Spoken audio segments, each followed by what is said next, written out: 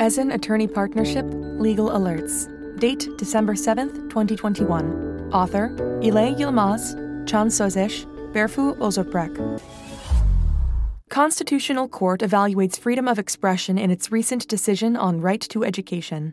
The Constitutional Court made evaluations regarding the freedom of expression of students with its latest decision on the right to education. Within the scope of the decision, the Constitutional Court evaluated that as the educational level of the students increase, the restrictions on the freedom of expression must be limited proportionally. Furthermore, the Constitutional Court set out that restrictions on actions and expressions of students that are pursued outside of educational institution premises must only apply if the institutional order is seriously affected.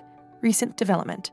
The Constitutional Court's new decision number 2018/20182 dated 14 September 2021 regarding the violation of a student's right to education was published in the Official Gazette on 24 November 2021. Background. The applicant is a state university student who was subjected to an investigation by the university administration due to a social media account post of a news article regarding the university. Further to the investigation, the applicant received a disciplinary punishment of suspension on the grounds that they engaged in acts inside or outside the institution that harm the honor and dignity of the personnel of the institution. The applicant appealed the university administration's decision. The Court of First Instance approved the applicant's objection, but the Regional Administrative Court found the university administration's decision to be lawful. The applicant applied to the Constitutional Court claiming that their freedom of expression, rights to education, and fair trial were violated. What does the decision cover? The Constitutional Court evaluated the allegations as a whole within the scope of right to education and stated that the restrictions of rights and freedoms must 1. Have lawful basis, 2. Rely on legitimate causes under the Constitution, and 3. Comply with the needs of a democratic society and the principle of proportionality, according to Article 13 of the Constitution. The Constitutional Court decided that interference with the right to education must have a legal basis for being based on Article 54 of Law No. 2547 and rely on legitimate cause as part of the measures to maintain the discipline and order of the educational institution.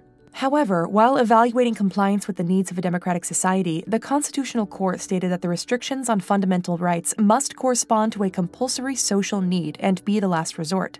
In addition, the Constitutional Court pointed out that the restriction on the right to education should also be evaluated whether it has an impact on the fundamental rights and freedoms protected by the Constitution, such as freedom of expression, freedom of religion and belief, and the right to respect for private life. The Constitutional Court evaluated that interferences affecting the use of these rights would be in violation of Article 13 of the Constitution. The Constitutional Court further evaluated that the applicant's expression was the cause of the punishment, and accordingly, the interference with the applicant's right to education was related to the freedom of expression. The Constitutional Court evaluated that, while maintaining the discipline and order of the educational institution constitutes a legitimate aim, an intervention that would eliminate the individual's freedom of expression or make it difficult to exercise in order to achieve this aim cannot be accepted.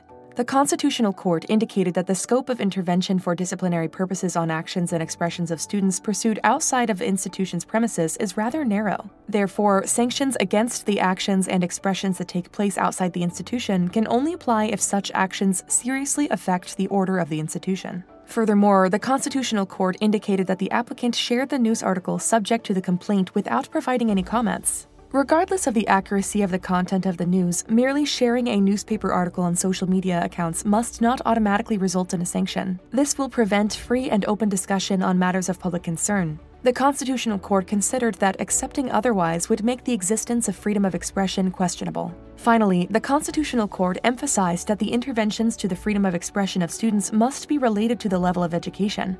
As the level of education increases, the interventions to the freedom of expression must decrease. Accordingly, different options must be tolerated in universities and must benefit from protection of freedom of expression. In light of these, the Constitutional Court decided that the applicant's right to education was violated, as the Regional Administrative Court was not able to indicate a compulsory social need for the disciplinary punishment and could not provide relevant and sufficient grounds.